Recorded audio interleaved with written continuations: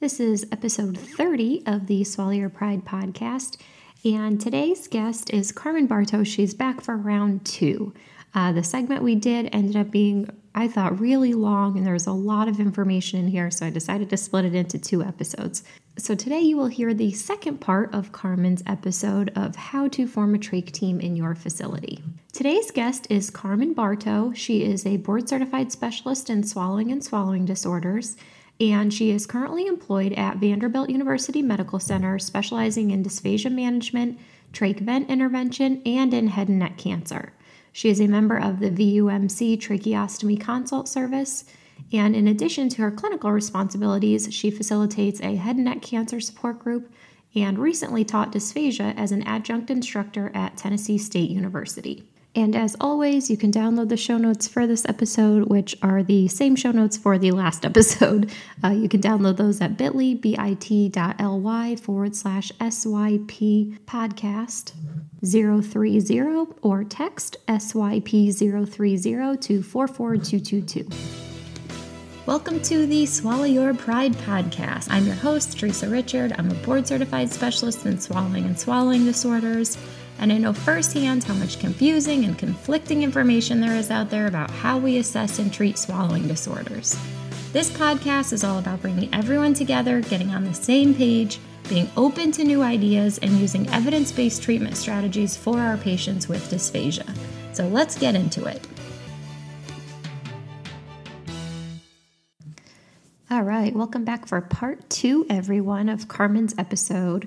Like I said, this was such a great conversation with her about forming a trach team and the role of the SLP with speaking and swallowing with patients with trach. So I really wanted to break this down into 2 episodes for you. So today you will hear the rest of the episode. And I know last week I mentioned Dr. Fisher's trach and vent course that is coming up in April, but I wanted to mention that again for anyone that might have missed it.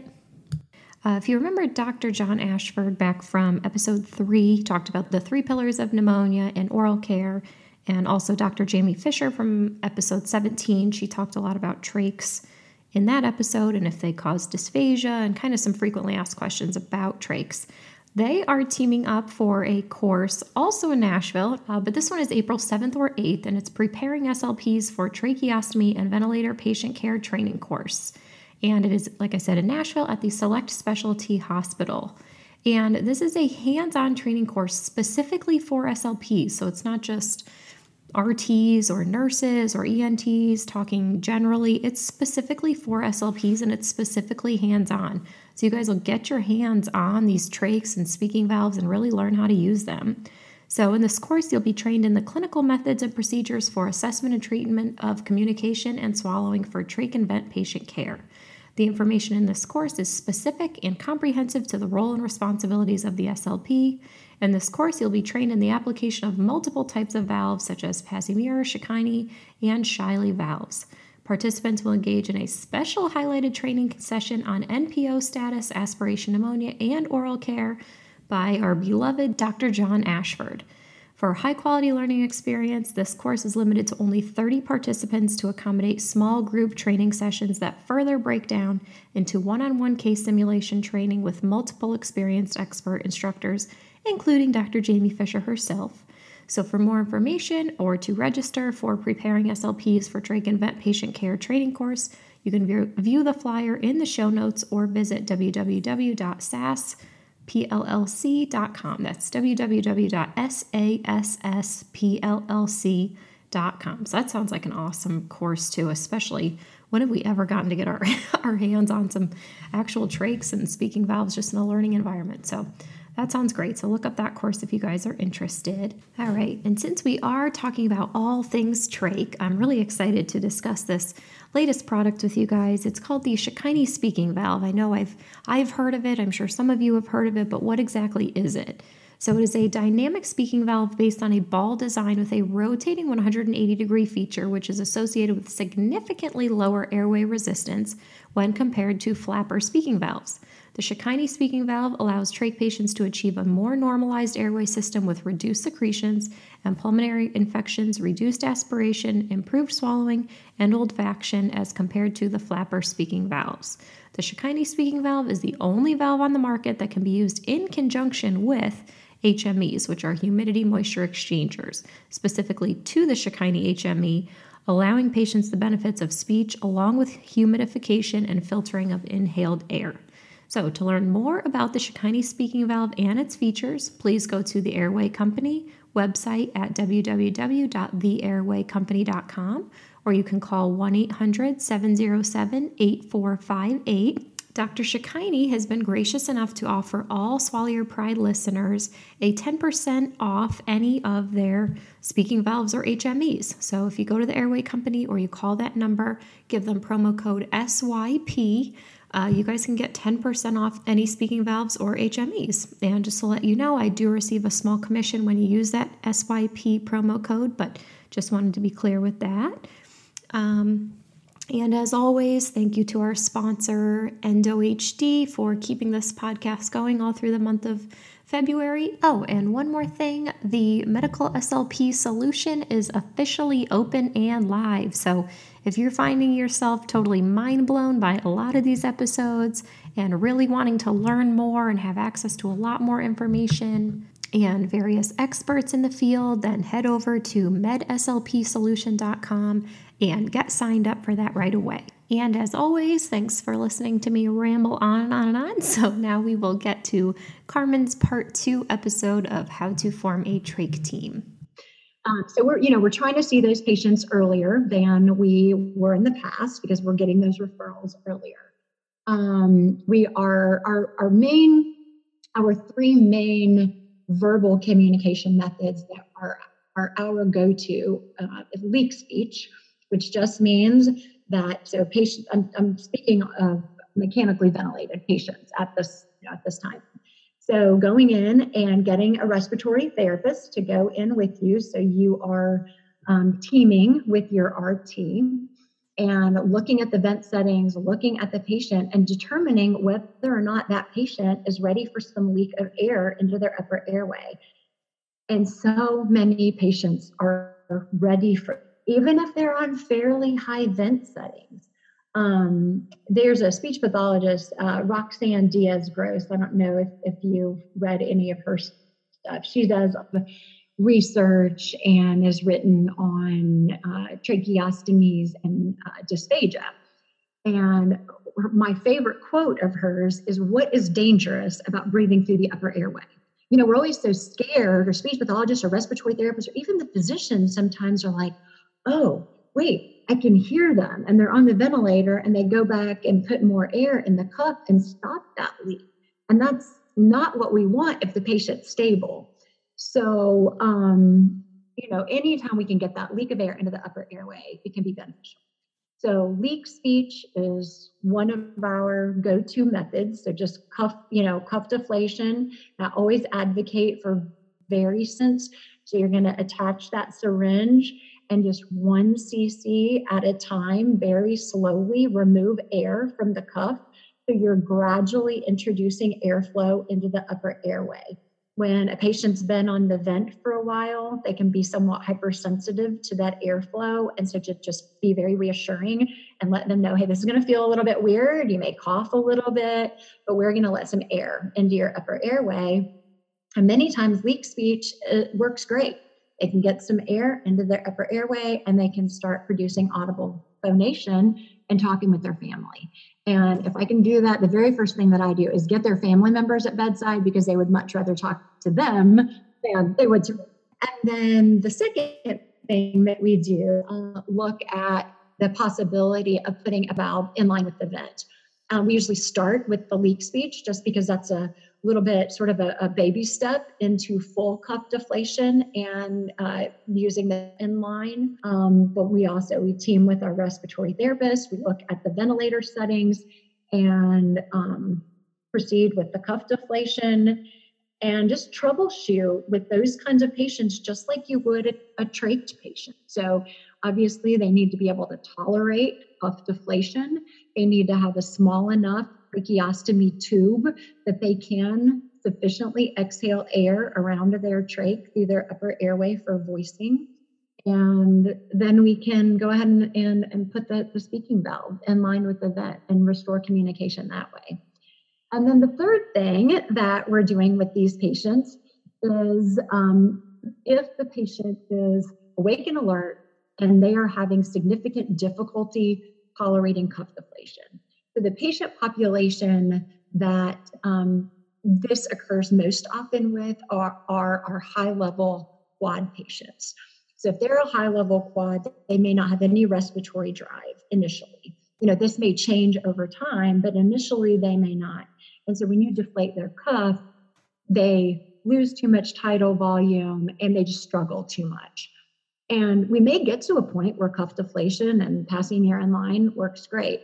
But the thing that we're doing now is we are using a Cortex tracheostomy tube as a talking trach.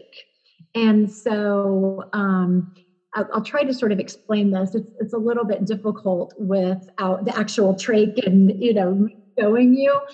But you can, definitely take a look online if anybody's interested. It's Blue Line Suction Aid trach, and it's by Smith's Medical. And our facility, we primarily use Shiley tracheostomy tubes. That's just what's, that's the trach that's been around for a long time. But I really like this trach. It's very similar to the Shiley trach, and then it's made out of PVC plastic. It's got an inner cannula and outer cannula. They're cuffed tracheostomy tubes. But this trach has an extra air line that goes along the outer cannula, and it's got two little holes in the very end of that extra line. Are you following me? Am I making sense? Okay. And those little holes are above the level of the cuff. All right. So the purpose of this trach is really for subglottic suction. So you can connect that extra line to suction, and then you're suctioning above the level of the cuff. But if you reverse the airflow, so if you just remove it from suction and then attach it to a source of compressed air, then you can blow the air into that line. It blows out a little port, but when you occlude the port with your thumb, then it continues to blow into the trachea above the level of the cuff, below the level of the vocal fold, so that patients can produce audible speech with their cuff inflated. So those are some of the things that we're doing. And again, I know I'm going back to the tracheostomy team a lot, but I think without that team, that I could go to the physician that was already sort of on board with, yes, let's get our patients talking and swallowing, and this is improving their quality of life. I think without that relationship, he might have been more resistant to say, what do you mean we're going to try this new brand of trach, and what is this? Where instead, because we built this relationship, he was like, yeah, let's try it. So we're using that trach, more frequently with our patients that are having difficulty tolerating cuff deflation. And we're having some pretty good success with it. Yeah, cool. So, I think what's so cool about what you do is, I think so much of medical speech pathology we think is all dysphagia, is all swallowing, but you actually get to go back to the communication and speaking component of it, which, a lot of us really don't. We may get an occasional voice patient or something like that, but unless that's really your specialty, it doesn't seem like you get to see those patients. But it seems like you get a healthy amount of working on swallowing and speaking and communication.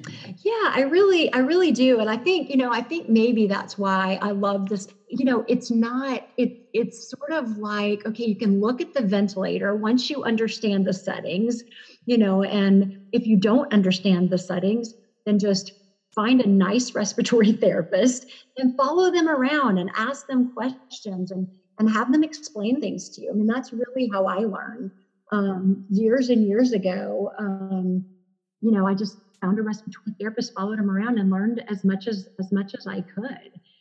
And we really do get to work a lot on both speech and swallowing with this patient. Yeah, I think a good respiratory therapy kind of counterpart is so vital in our field. I know that like you said, in LTAC I worked in forever ago, kind of me and this other RT just became really good buddies. And I taught her so much about swallowing, and she helped me understand respiratory so much more. And, we were a better team for it. So yeah. And I think too, it kind of used to be that, the respiratory therapist would see me, walking toward them and think like, oh, great, here comes this speech pathologist. I know she's going to make me, stop what I'm doing and, go, do something that I wasn't, something extra in my day. But we've had such great successes in getting patients to talk and seeing what a difference it can make. And that now they're like, okay, who are we going to go work with today? And sometimes they're the ones too that are our advocates. Like, hey, let's go see this patient together. So absolutely, teaming with the respiratory therapist can be, a great thing for the patient, but it, can also be really fun, and you can definitely learn from each other. Yeah, I do. I have one respiratory therapist that she pretty much does all my referrals in this one LTAC. Like, she'll call me or she'll text me, and I'll get there, and the nurse is like, I had no idea this patient was even stable enough to do this, do the fees, do the swallow test. And the respiratory therapist is like, oh yeah, they're great. Let's get to work. So yeah, it's been a really cool partnership. Yeah, absolutely. Absolutely. Yeah. So the other thing, like I said, we're getting early referrals. And so we are looking at both communication and swallowing.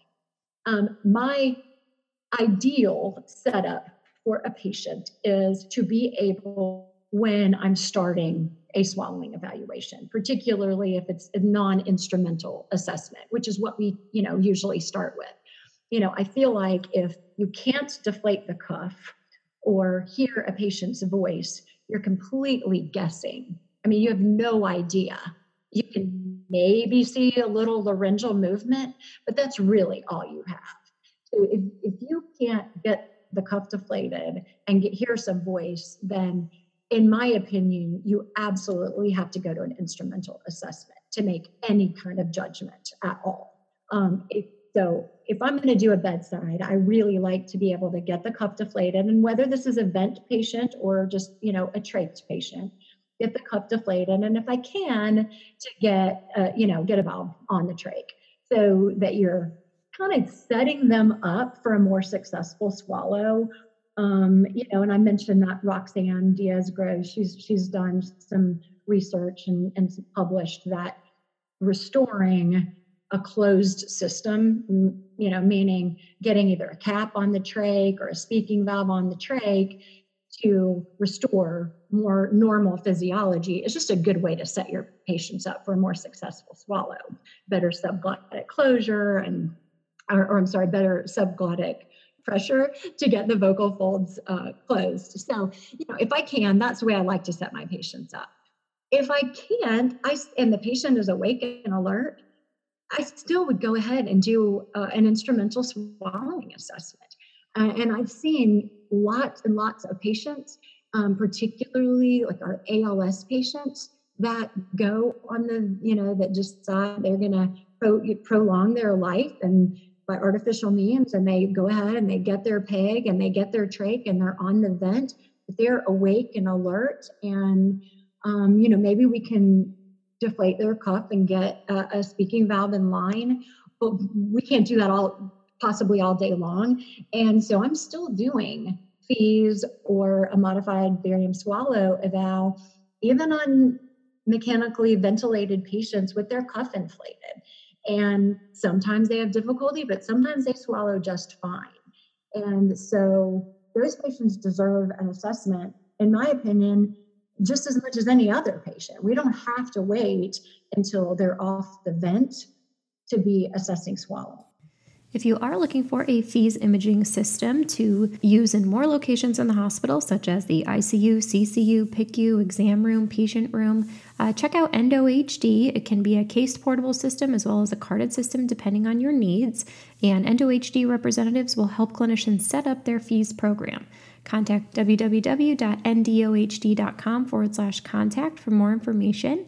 For an easy-to-operate fee system with fully automated archiving with zero downtime, intuitive software with one-touch recording, immediate fee study review, and customizable fees report template is provided. So that's www.ndohd.com/contact. Yeah, I think that was one of the most eye-opening patients I had early on in my career, was a pretty severe ALS patient that was on a vent. And I got the referral for it, and I'm like, oh my God, there's no way. Yeah. What are we doing? Like, there's no way this guy can swallow, and the swallow was beautiful. It was just, So that was really kind of the beginning of me harping on don't ever write off our patients. Yes, absolutely. Absolutely. Yeah. Well, I'll jump back into some of the things that we're doing, but for a patient story, I think when I came to Vanderbilt as a student, lots and lots of years ago. No. And yes. And this patient, I'll never, so it's been 20 plus years. I'll never forget this particular patient.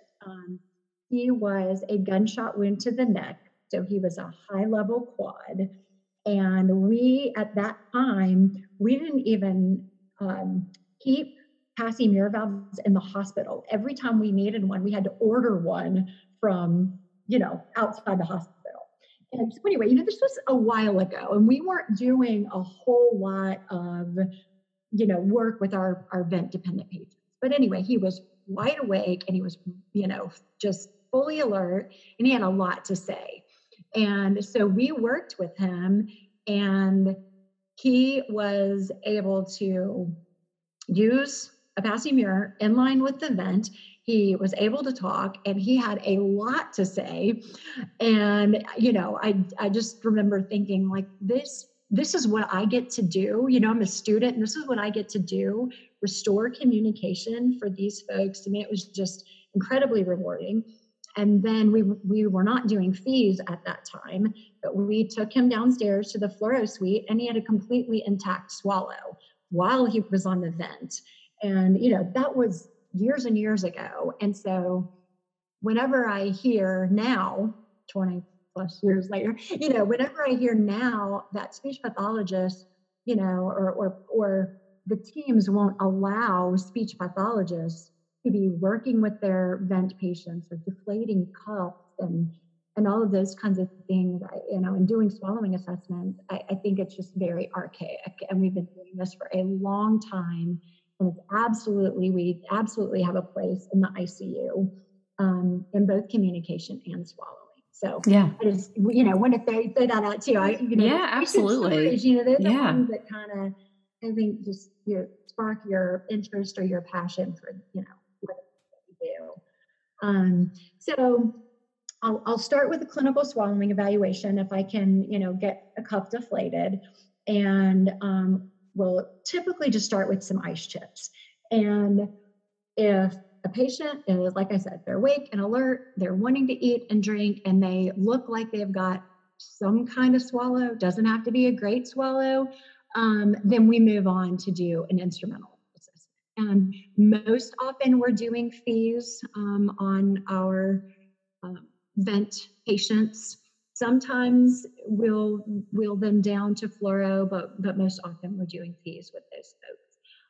And I'll tell you that sometimes we'll realize we'll go in, we'll do our clinical swallow eval, and we'll know, that guy, he's just not ready. He's not ready. There's no reason to put him through, a scope or transfer him to fluoro. We know he's not ready.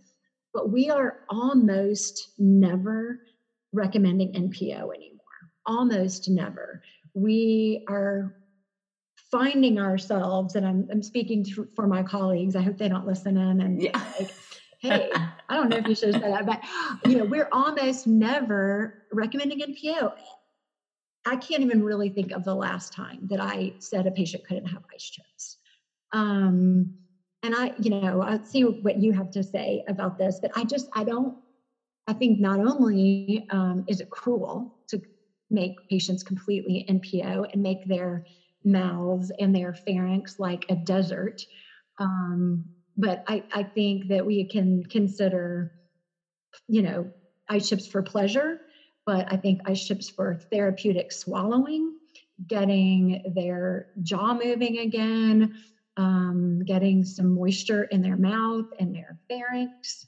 And then I think, as long as, and I kind of borrow from the Fraser, free water protocol, and, not that we're going that far with our medically compromised ICU patients to let them have free water.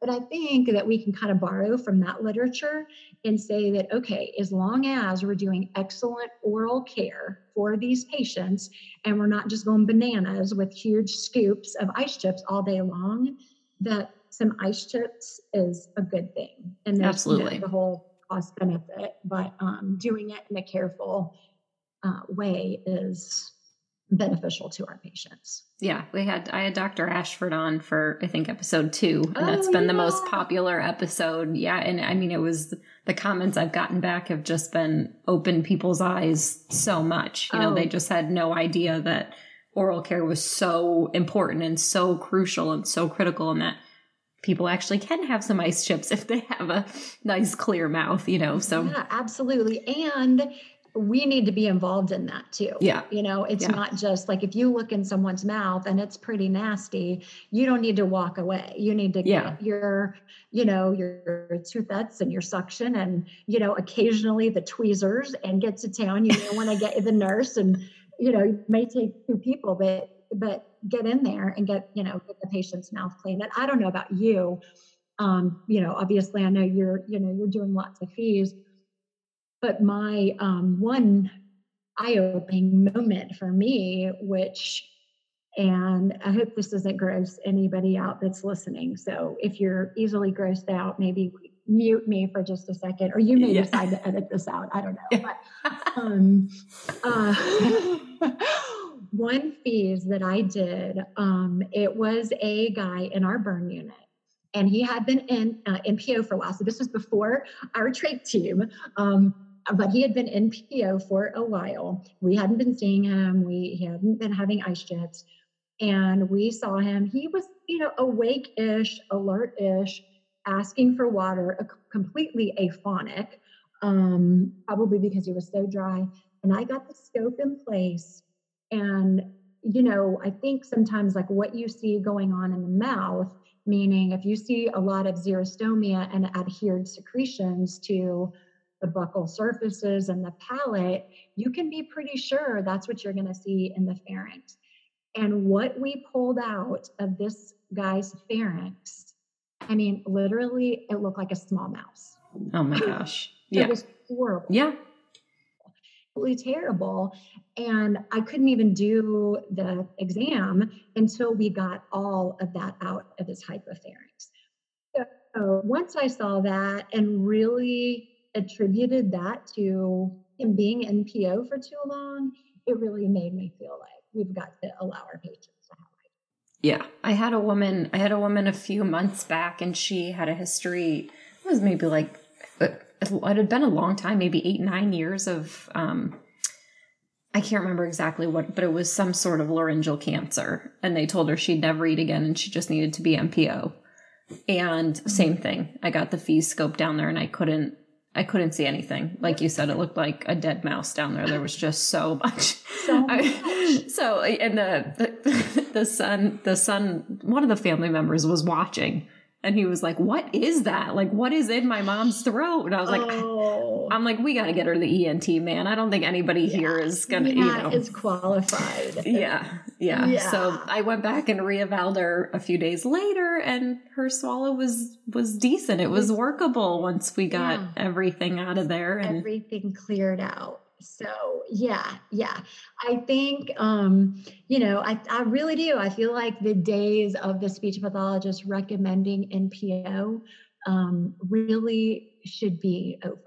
You know, I say that, obviously there's maybe the 0.01% patients, maybe are, brainstem stroke patients with an absent swallow. That's a different story. But I think for the most part, if we can get our patients swallowing something to prevent the xerostomia, the dry pharynx, and just use atrophy purposes, it can be a Yeah. Yeah, absolutely. Yeah. So can you guys take your vent patients down to fluoro, or do you have to do fees on them? Do you have the luxury of doing both? We can. Yeah. And before we've been doing fees at Vanderbilt for maybe like 8 years now. But we've been seeing, our vent dependent patients from, much, much longer than that. So before we were doing fees, we were taking more down to fluoro. It's always a big rigmarole, Yeah. Yeah. You've got to move them. You've got to move the vents. There's a lot. We often have to bag them on their way to fluoro and then set the vent back up. So it's complicated. But occasionally we'll do that. We're more often doing fees. Yeah. Cool. So like our CVICU is a place where, sometimes those patients are on lots and lots of different lines and drips and on the vent and tube feeding. And we almost never do fluoro, with those patients. We're almost always doing fees. And they're now to the point where, they're just like, whatever you need to do, and, just do a fees whenever you need. So they're very used to like that being our. Yeah, that's great. Yeah. Yeah. I love being able to have our own tools at our own disposal. Yes, absolutely. So talk a little bit about, do you do much treatment, I guess? Because, you probably don't have these patients for very long unless they're ICU. You may have them for an extended amount of time. But I always think it's so interesting when some acute care therapists really do talk about a lot of the treatment techniques that they do for swallowing. So, yeah, I'd love to say that we do, and I'd love to actually do more treatment. Our caseloads are often such that we're, doing everything that we can to stay afloat with our new evals. And so unfortunately, sometimes our treatments are not the priority. So if we're only able to get to see a patient maybe 2 or 3 times a week, our short session isn't really going to make the difference that we need it to. And so anytime I can bring a family member in and say, okay, these are the exercises that I, want, your father to do. This is the amount of ice chips that I want him to have. This is the position that he needs to be in when you're doing those therapeutic PO trials. So anytime I can loop a family member in, it's trainable and reliable, I try to do that. If that's not the case, which sometimes it is, we just try to get back and do therapy as often as we can. The majority of therapy that we're doing in acute care are traditional swallowing exercises, good oral care, and ice chips.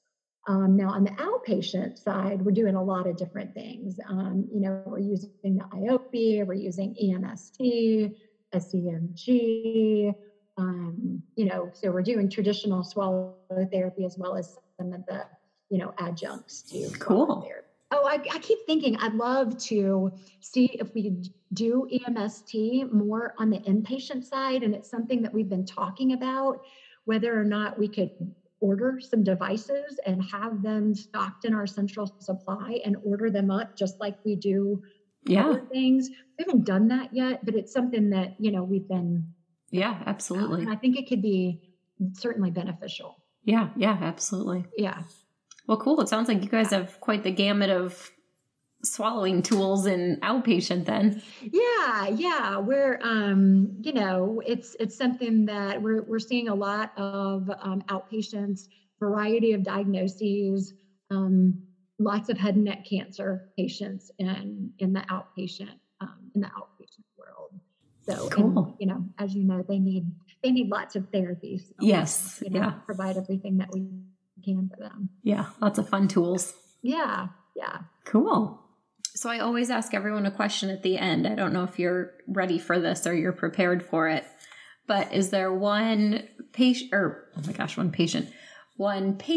or study or researcher that's had a big impact on your practice or been a game changer in the way you think about treating? In terms of research or a paper. I mentioned before the Roxanne Diaz-Gross stuff that she has out there.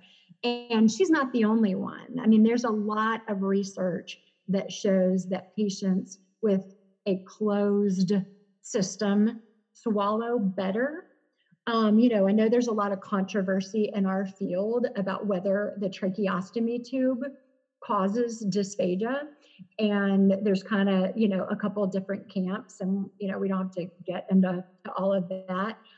What I do feel, though, is that if we can get the patient to have a closed system, particularly in a dysphagic patient. So in our dysphagic patient, was it the trach tube that contributed to it, or was it their primary diagnosis, or that they have underlying COPD and they have difficulty with breathing and swallowing coordination already? I mean, our trach patients usually have a whole host of reasons that they're going to have dysphagia.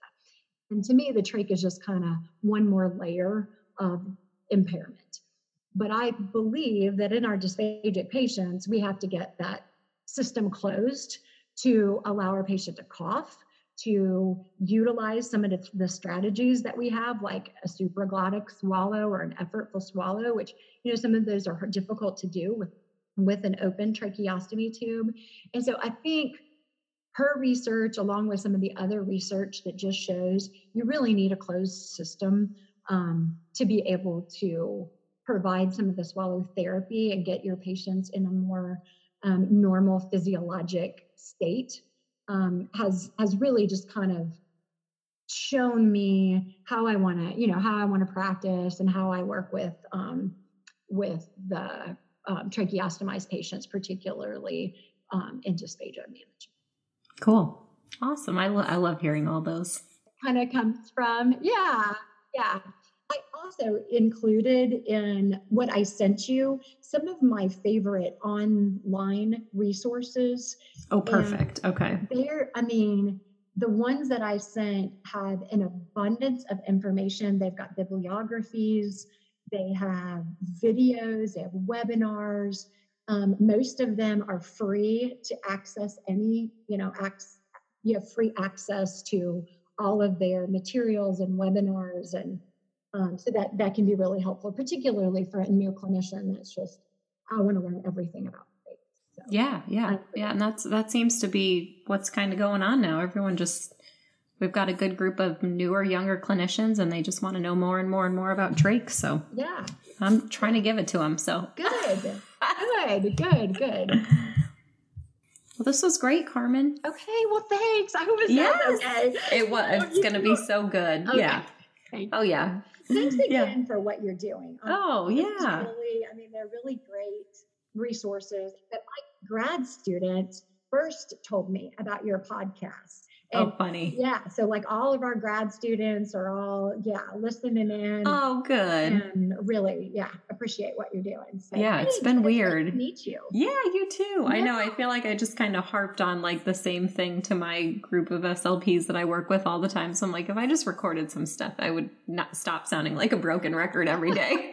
And then it just somehow really took off. So yeah, well, it really has. Well, yeah. You should be commended. It's a cool thing. Oh, thanks, Carmen. So thanks. Yeah.